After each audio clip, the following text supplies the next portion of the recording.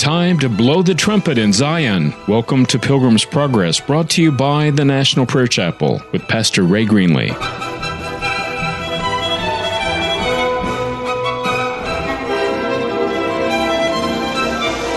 Today's broadcast is pre-recorded. Blessings or curses?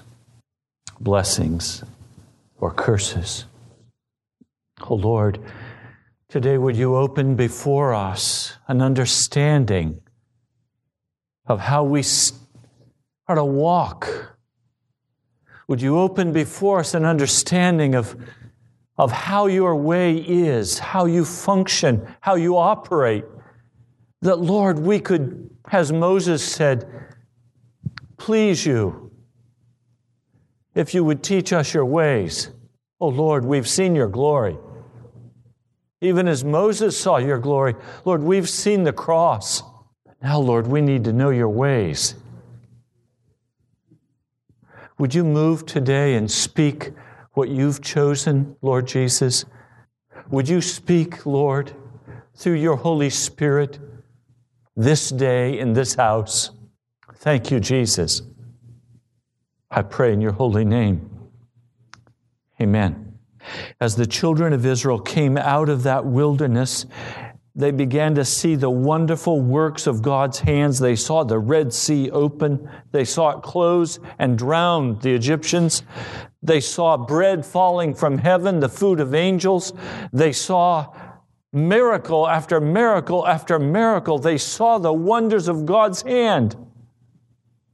When they had no water, they saw water rushing out of a rock. When was the last time you saw water rushing out of a rock? They saw the miracles of God breaking out on every side. They saw visibly the fire of God all through the night. They saw the cloud of God's presence. They saw it with their eyes all through the day as God brought air conditioning to their heat. They experienced the glory of God day after day. There were none sick among them. The law said that a sick person was not allowed to go into the worship of the Lord God of heaven. Now that sounds very harsh until you also read that He healed every one of them and would not allow the sicknesses of the Egyptians to come upon them. In other words, here's a people healed by God, restored a whole congregation, over 1 million people with no sickness, no flu bugs, no colds, no leprosy, no cancer. They were a healed people.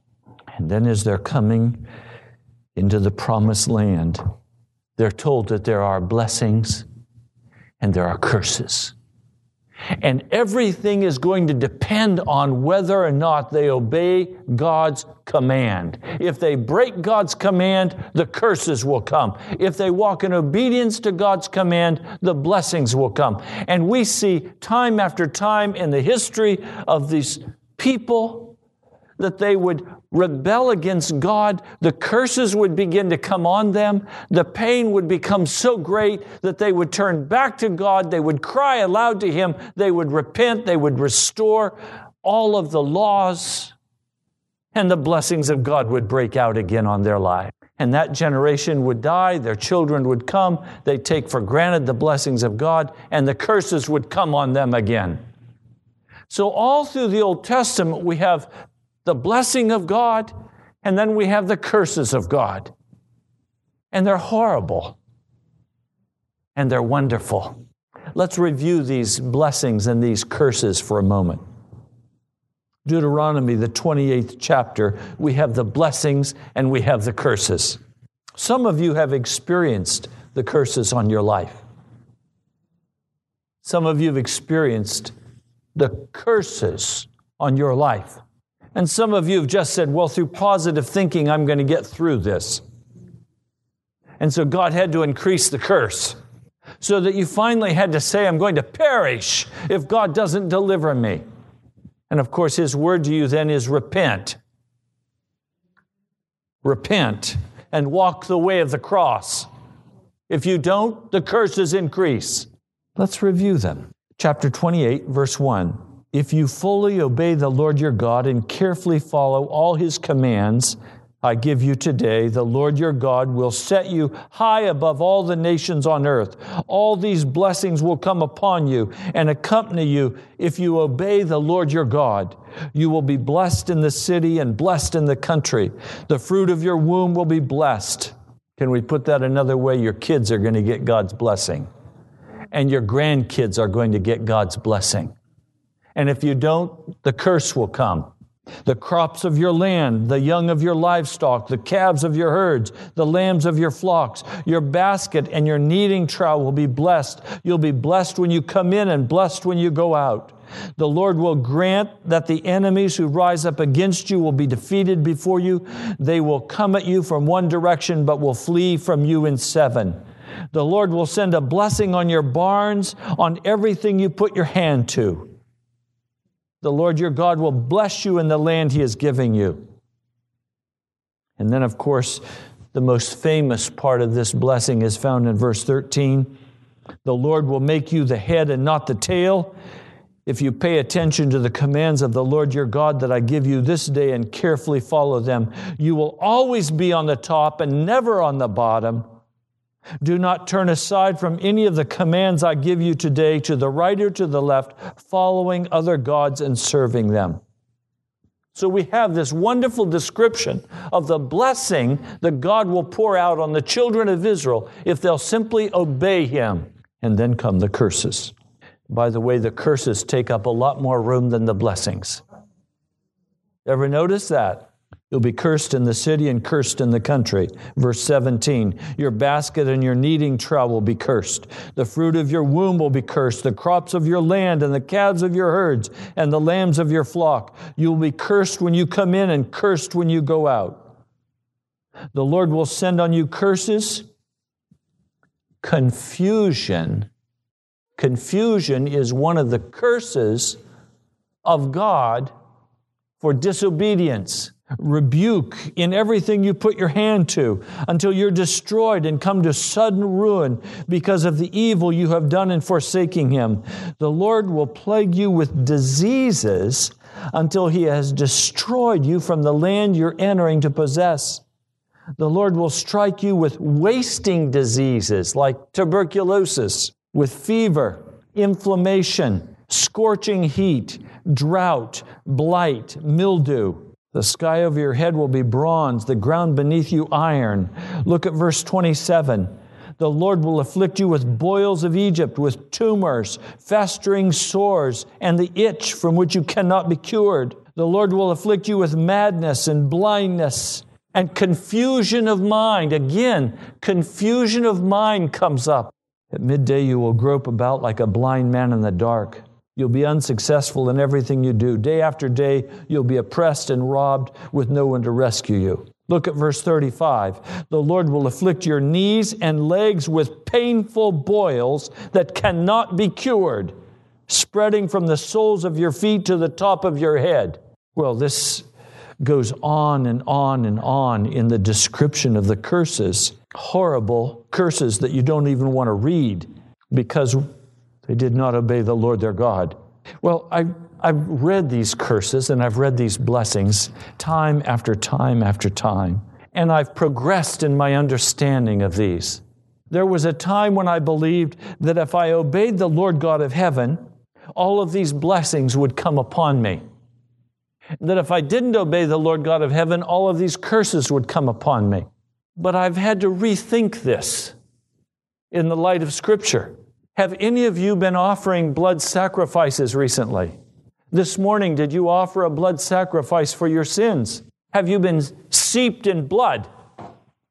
No. So the blessings cannot be yours because these blessings are old covenant blessings.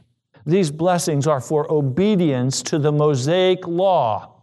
The curses, however, come against every person who does not keep the law. So the curses apply. But the blessings don't. Now that's a very difficult position to be in, isn't it? Where the blessings don't count here, but the curses count. In other words, for every person who does not keep the law, the Mosaic law, these curses come upon you. If you keep the Mosaic law, the blessings come upon you. But none of us here keep the Mosaic law. But we certainly break it. So all of the curses apply if we break the law of God, and no blessings. Say, wait a minute, I don't like that position. That position is death and destruction. Total death and destruction. That's why Jesus had to come. The curse of the law is upon every person who breaks it.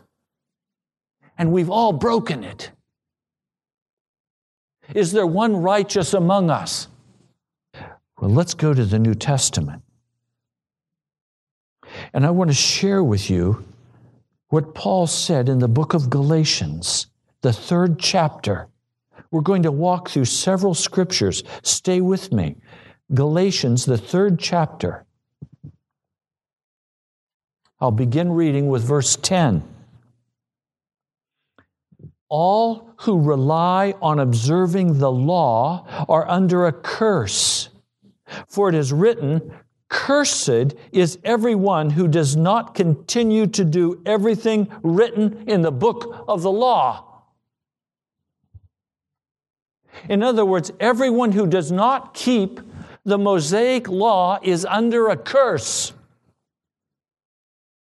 And all of the penalties described in Deuteronomy 28 fall upon that person. Now, some may have a longer period of grace than others. But in the end, the full judgment of God comes down upon their life. Some seem to have heaven here on earth. But in the end, it will be total destruction. They're under a curse.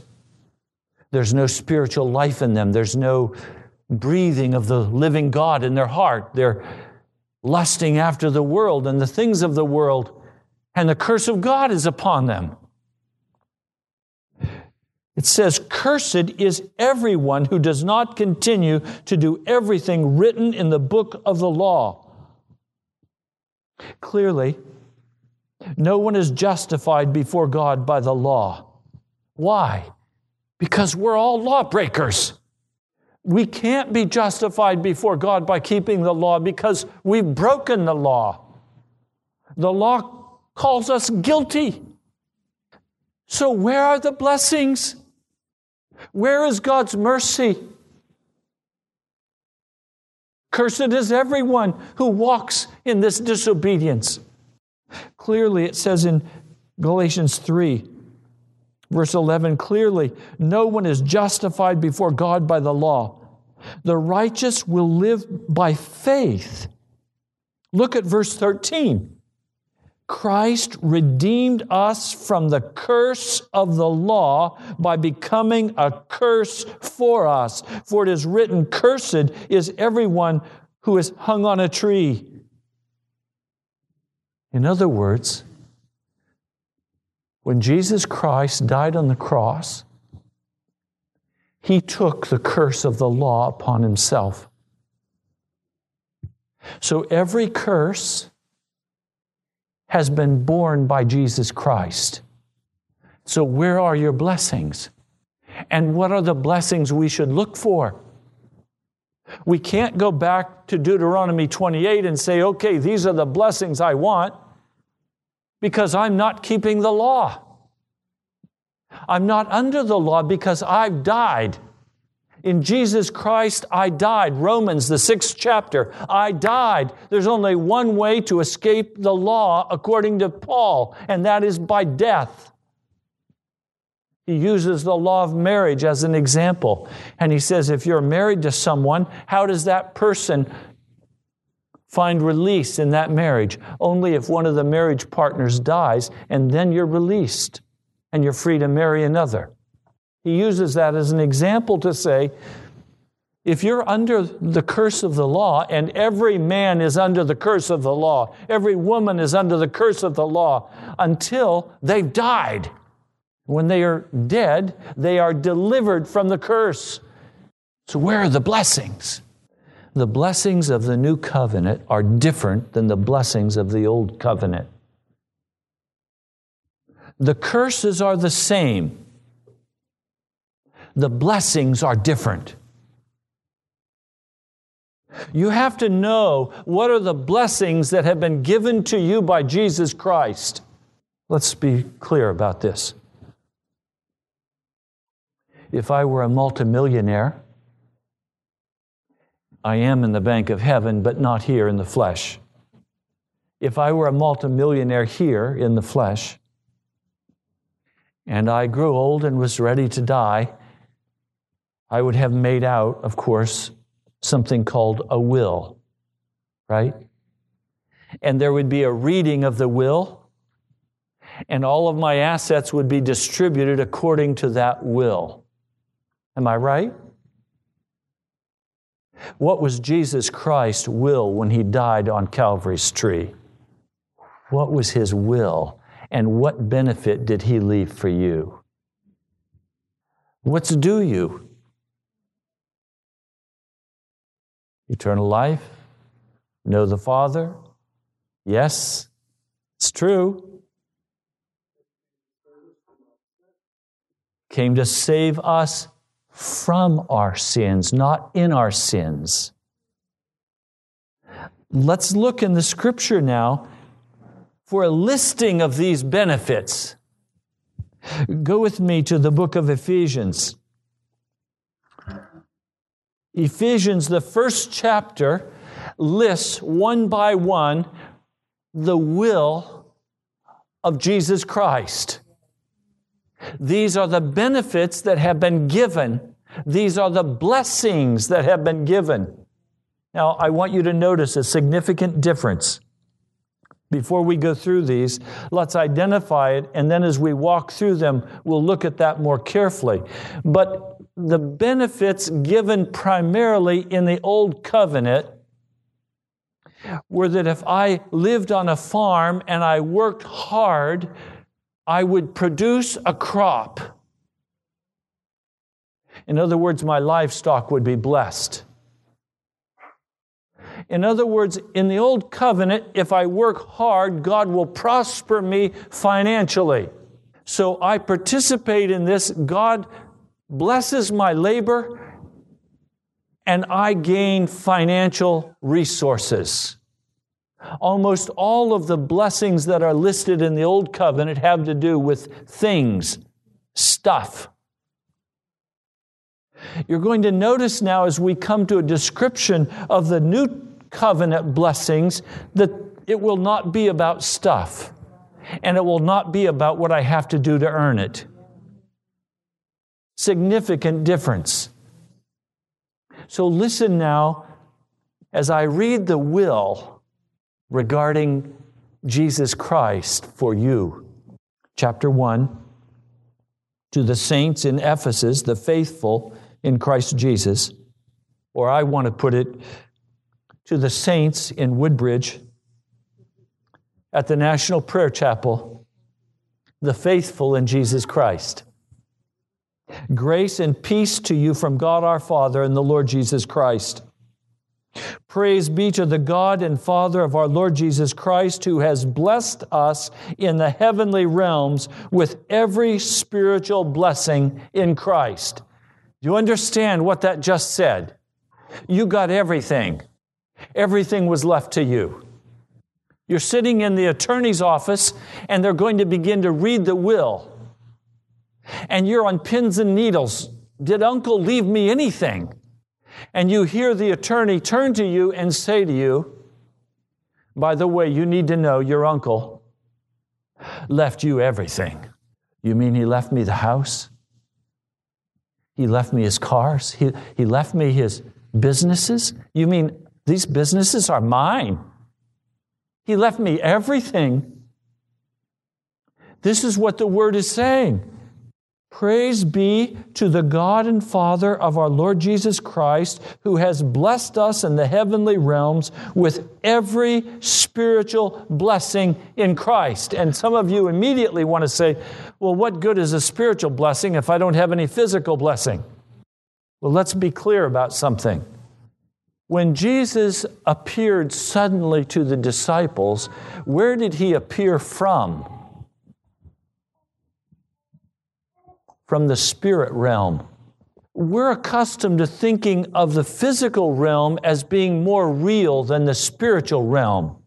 But Jesus lives in the spirit realm, and to Him, the spirit realm is more real than the physical realm.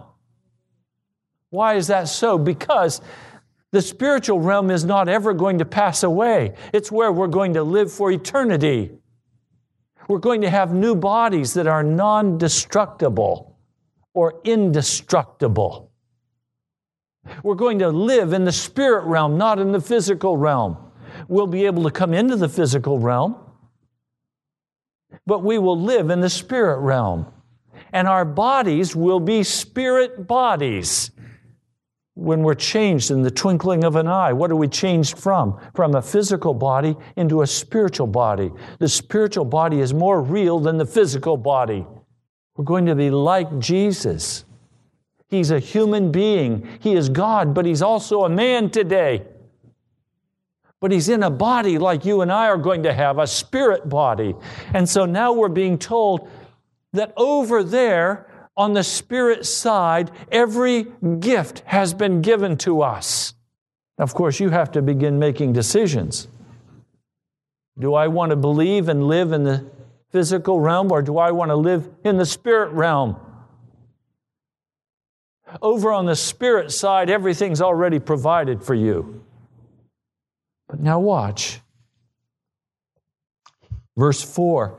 He chose us in Him before the creation of the world to be holy and blameless in His sight. In other words, before the earth was created, before there was sin, you and I were ordained by God to be holy and blameless, to be righteous. That is our rightful state before God.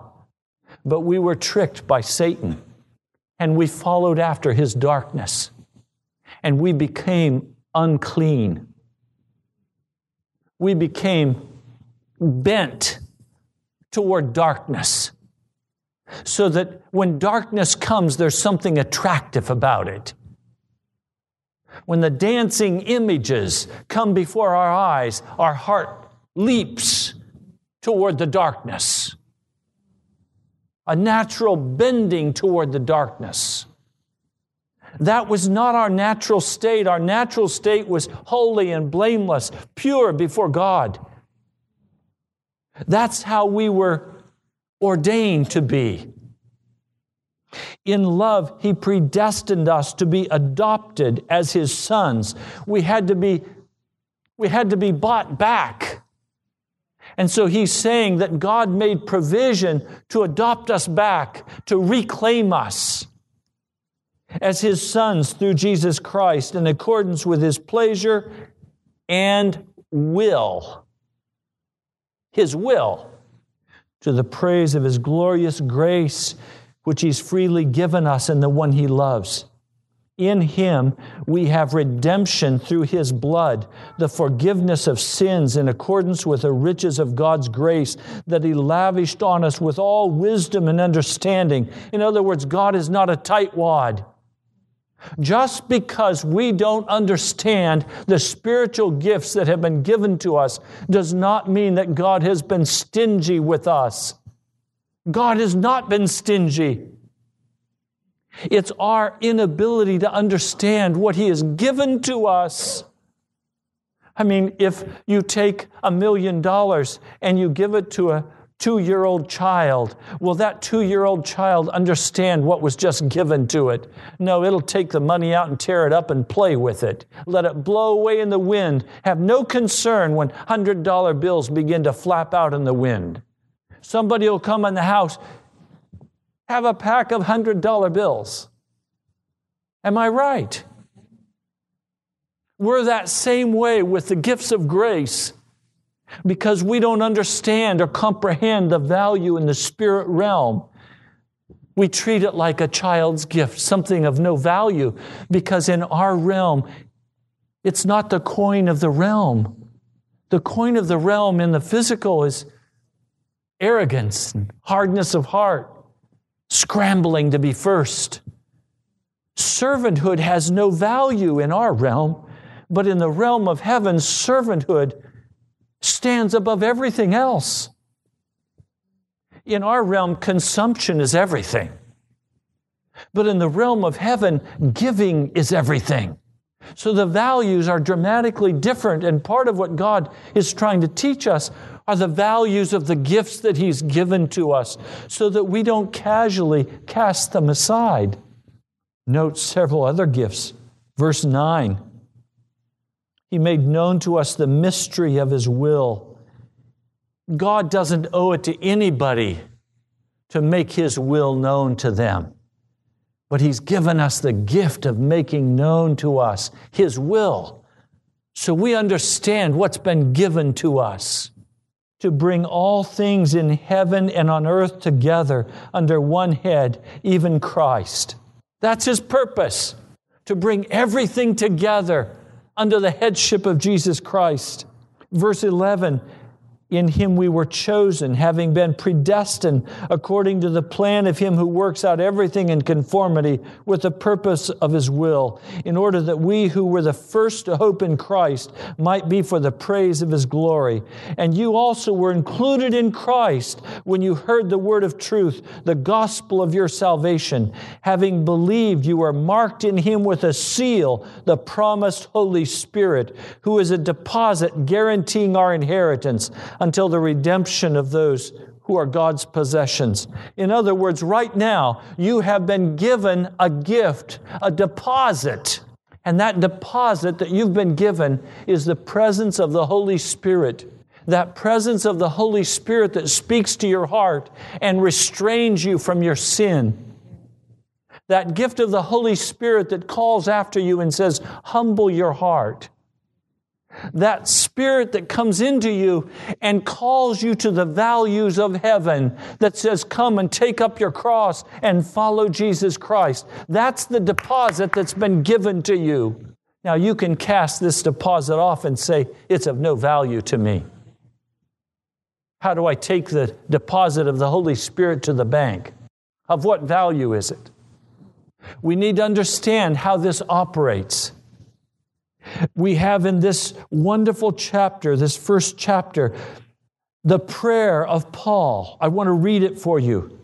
Verse 17. I keep asking that the God of our Lord Jesus Christ, the glorious Father, may give you the spirit of wisdom and revelation so that you may know Him better. I pray that the eyes of your heart may be enlightened in order that you may know the hope to which He has called you. In other words, he's saying, I have to keep praying for you that you'll understand the incredible gift that's been given to you so that you don't just cast it off and treat it cheaply. Chapter 2, verse 1. As for you, you were dead in your transgressions and sins. In other words, you were under the curse of the law, and the curse rested heavily upon you, in which you used to live when you followed the ways of this world and the ruler of the kingdom of the air, the spirit that is now at work in those who are disobedient. And all of us lived among them at one time, gratifying the cravings of our sinful nature and following its desires and thoughts. Like the rest, we were by nature objects of wrath. If you simply follow the natural leaning of your heart, you're an object of God's wrath. If you do not deny yourself and take up your cross and follow Jesus, you are under wrath. You are under curses, and the Lord will finally destroy you. But because of His great love for us, God, who is rich in mercy, verse 5, made us alive with Christ, even when we were dead in transgressions. It is by grace you have been saved, and God raised us up with Christ and seated us with Him in the heavenly realms in Christ Jesus. Now you understand, that's a present experience. If you have not been raised up and seated with Christ in heavenly places, in your experience, it's because you've not yet matured to a place where you understand the incredible gift that's been given to you. And you're still treating it like play Monopoly money. That's why Paul said, I'm praying for you. I'm interceding for you, that you'll understand what the issues are, that you'll see the value of the spiritual gifts, that all of heaven has been emptied for you. Nothing has been held back from the Father's heart. He has given you everything, but He's given it to you in the spirit realm. You are more wealthy than any man or woman in this world. Your title deed gives you right to more property, to more money, to more health, to more of everything than any person under the curse could possibly accumulate in this world. You have title to it through Jesus Christ. You've been raised up, but it's all in the spirit realm. It's not in the physical realm. Until we begin to see this and understand this, we can be tricked by those who say, oh, hey, you're going to always be the head and not the tail. No, as soon as someone says that to you, they're old covenant people. They're not walking in the new covenant. They don't understand the new covenant. As soon as they begin to say, oh, watch, God will bless you, and you're going to have so much money, just come and plant your seed with me. Know that that person is operating under an old covenant. They don't understand the new covenant. They don't understand the spirit value of eternal things. And they're trying to seduce you and prostitute you. But now I need to share with you how this actually works in practical ways. Some of you are saying, Pastor, tell me how it really works. I'm going to go to the words of Jesus in John, the 15th chapter. This is how it actually works. John, the 15th chapter, verse 1. I am the true vine, and my Father is the gardener. He cuts off every branch in me that bears no fruit, while every branch that does bear fruit, He prunes, so that it will be even more fruitful. You are already clean because of the word I've spoken to you. Remain in me or abide in me, and I will abide in you. You understand what I just said to you? The Lord is saying that He wants to abide in you, and He wants you to abide in Him. In other words, once we have been transferred from the kingdom of darkness to the kingdom of light, when we have become living sacrifices and we have died to our own way, we have transitioned into the wealth of the kingdom of God, spiritual wealth in the kingdom of God. And we now have our eyes fixed on heaven. That's where our heart is. Now He says, while you're there on the earth, abide in me. Let me abide in you. Do you know why we have so much difficulty in our experience with God? Is we're several days or weeks or months travel away from Him. We don't have the abiding experience because we've been abiding in other things. We've been abiding in the physical realm. We've been abiding in our discouragement. We've been abiding in our fear. We've been abiding in our physical condition. We've been abiding in the circumstances. And the Lord God of heaven says, don't abide in that anymore. Come and abide in me, and I'll come and abide in you. We'll abide in each other. We'll remain in each other. Let me continue. No branch can bear fruit by itself. It must remain in the vine. Neither can you bear fruit unless you remain in me. I am the vine. He's just breaking this down so simply. And he says it over and over because he wants us to get it. Please just take it at face value. He means what he says. I am the vine. Look, he says, Jan, I'm the vine. You're the branch. I'm the vine. You're the branch. Abide in me. Well, wait a minute. This is very problematic. I want to be the vine. I'm willing to have my roots in you, Jesus. But I'll be the vine, thank you very much. Now let's break it down. I'm gifted in producing oranges. My brother is gifted in producing apples. And each of us should produce according to our gifts.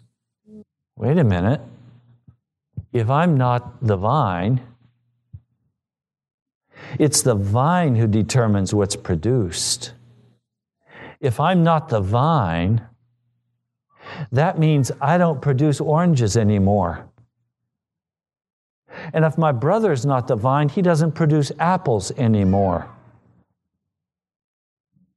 But you see, I was raised to believe that if I could not produce oranges, and oranges in great quantity, I was not worth even talking with. I was of no value.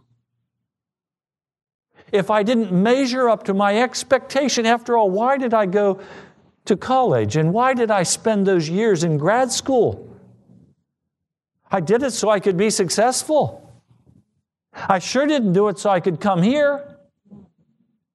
I did it so I could go do something great for God. I mean, God was calling me and I had an anointing on my life and I wanted to go do something great for God. And as I was preaching 23, 24 years of age to thousands of young people, man, I was doing something great for God. They were taking in my every word. They wanted to copy the way I dressed. I mean, they were paying me money. Now I'm doing something for God. Yeah, right. I wasn't doing anything for God. I was doing something for me. My business was church. My brother's business is insulation. What's the difference? I have my store, he has his store. You don't like my store? Go down the street and find a store you like. Do you understand what I'm saying to you? When we come into the body of Christ, we don't produce what we want to produce anymore. We don't come here saying, I'm going to do something great for God. If you have in your heart that you want to do something great for God, you're too dangerous to even speak. You're very dangerous because you think you can do something for Him.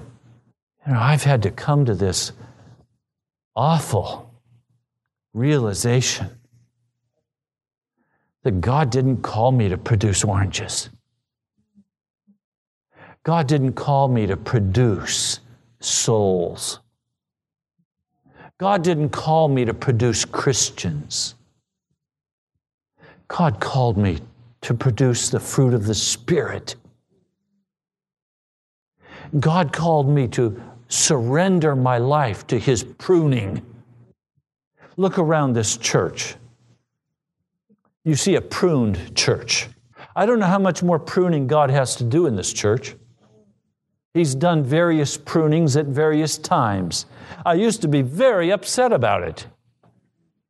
You just gain a few and then there they go. You need to visit them more. You need to do more. You need to get more people to visit them. You need to pray with them more. You got to do something to keep these people.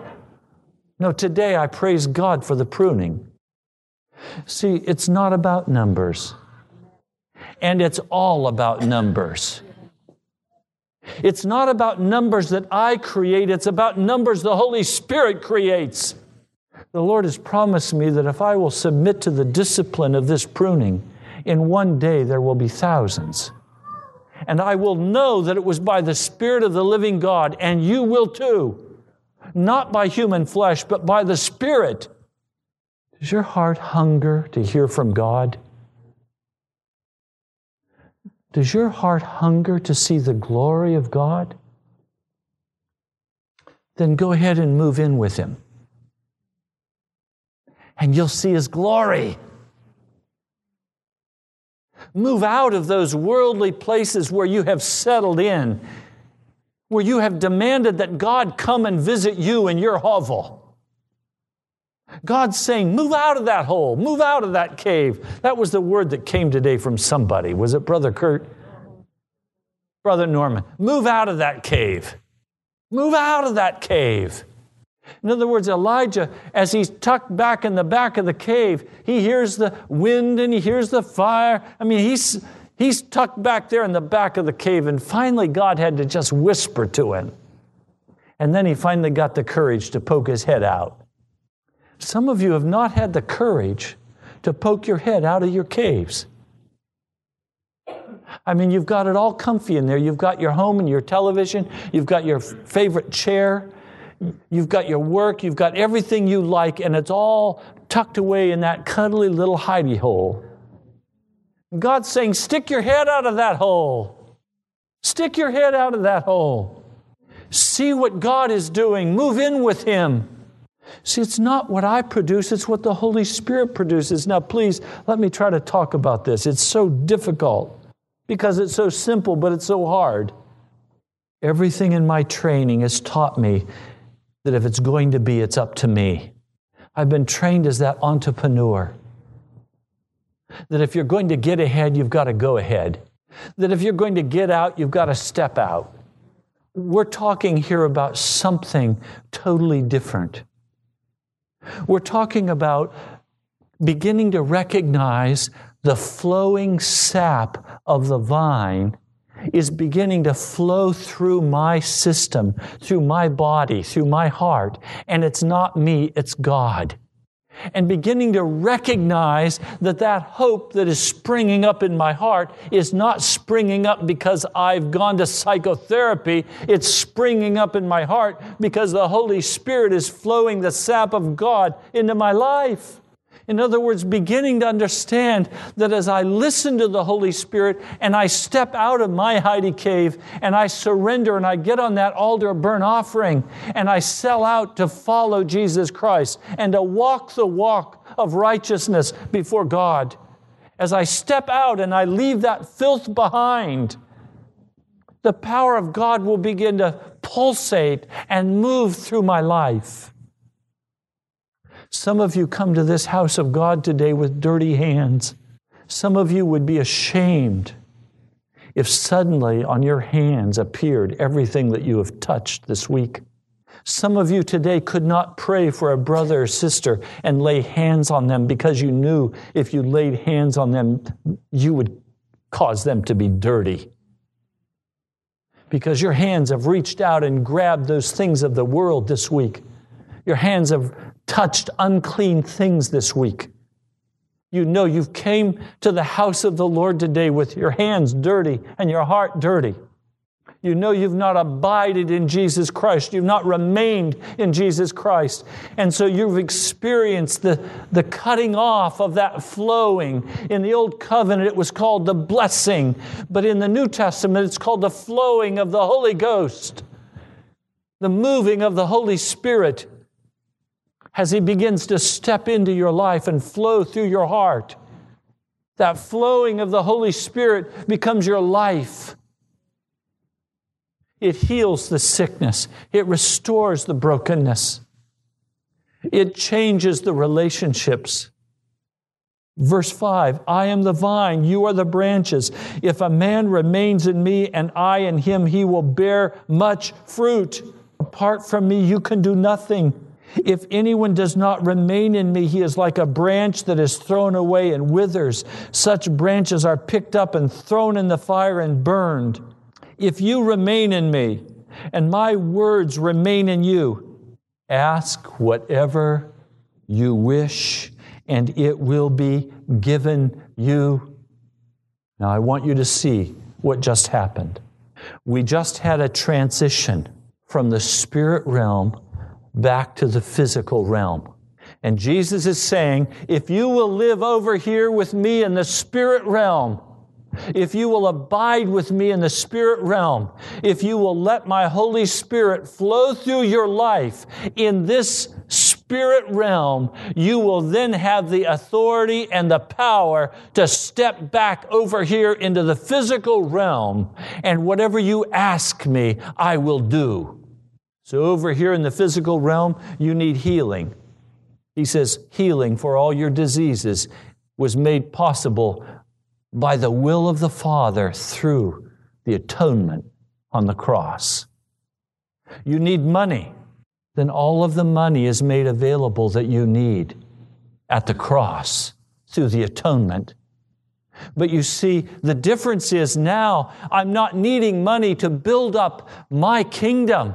I'm needing money now to accomplish the purposes that God has called me to, that His Spirit is flowing through me to accomplish. Some people have said to me, Pastor, I've prayed, I've asked God to give me this, and He won't give it to me. And so we make up nice little stories. We say sometimes God says yes, sometimes God says no, and sometimes God says maybe. That way you've got God covered. No matter what happens, God comes out okay, and you lose. That's a foolish ditty that is not found in Scripture. God's answer is always yes. It's never no and it's never maybe. It's always yes in His will by the flowing of His Spirit. You need to understand the no and the maybe always come when we're living outside of Jesus Christ and we're no longer abiding in Him. We're no longer abiding in Him. Now, do you understand that the promise is yes and amen if we're living and abiding in Jesus Christ? Then all of the blessings of heaven are poured out for us. There is nothing withheld from us. Whatever we ask for, we know we have received. Some of you are saying, Pastor, you're going to have to give me Scripture on this. Okay? 1 John, 5th chapter. I'll begin reading with verse 14. 1 John, 5th chapter, begin reading with verse 14. This is the confidence we have in approaching God, that if we ask anything according to His will, He hears us. And if we know that He hears us, whatever we ask, we know that we have what we ask of Him. We know. We have confidence. It's ours. So when we come to the prayer closet, we must be very certain whether we're standing over here in the physical flesh, asking God to make our life what we want it to be in the physical realm, or if we're over here in the Spirit, and we're saying, Lord God, all I desire is to produce your fruit. And now would you move? You tell me what you want, and I'll ask you for it. The Lord has just given me a sum of money that I am to ask Him for. I have asked Him for it.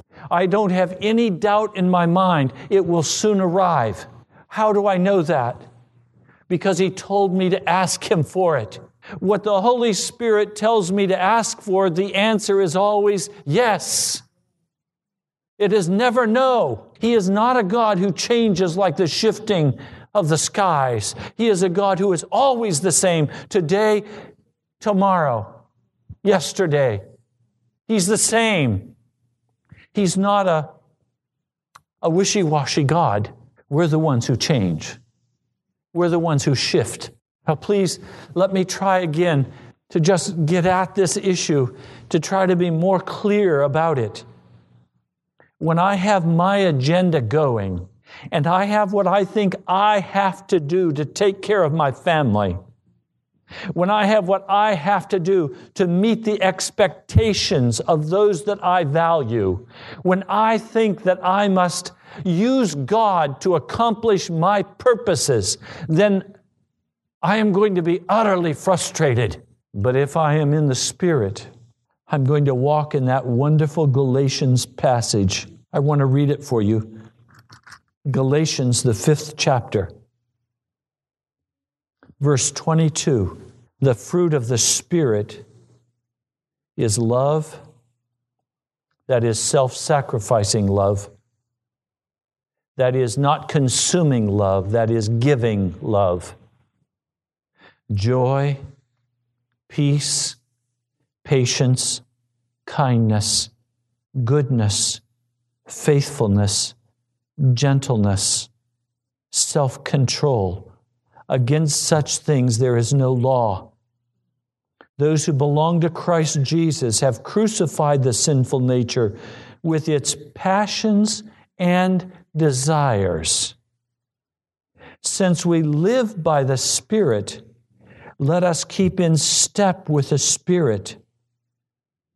That's what I'm saying. If you will abide in the Spirit, if you will keep in step with the Spirit, He will then tell you what to pray for. Your only concern is to produce the fruit of the Spirit. Love, joy, peace, patience, kindness.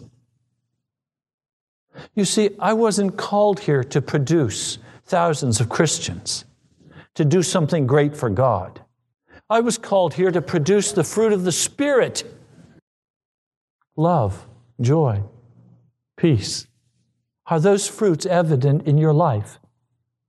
Or are you a snarling bear or a snapping turtle? Who are you? Have you accepted that gift of God? And are you producing His fruit, or do you have a critical spirit?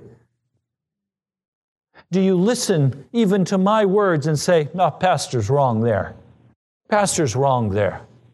I can't tell you the number of times after a sermon I've had people come up to me and open the Bible and say, Pastor, you missed this. This is wrong. I've learned not even to fight with them.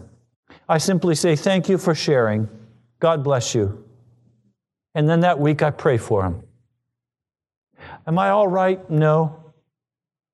But one of the gifts of the Spirit is not being all right. The gift of the Spirit is being patient, being kind.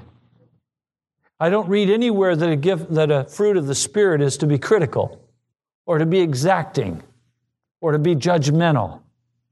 That's not the fruit of the Spirit. And so if I'm going to abide in Jesus Christ and He's going to abide in me, He's going to prune me to produce the fruit of the Spirit. Need any pruning today? Ooh, that ugly, ungodly, self-righteous attitude that says, hey, God, all I need here is a little help. I just need to have some fertilizer put on my roots. I'm going to bloom where I'm planted. Well, you know what? The Word of God calls us to be planted in Jesus Christ, grafted in, and He is the vine, and we are the branches. And the fruit we produce is the fruit of the Spirit, not of entrepreneurial accomplishment. This I can do attitude,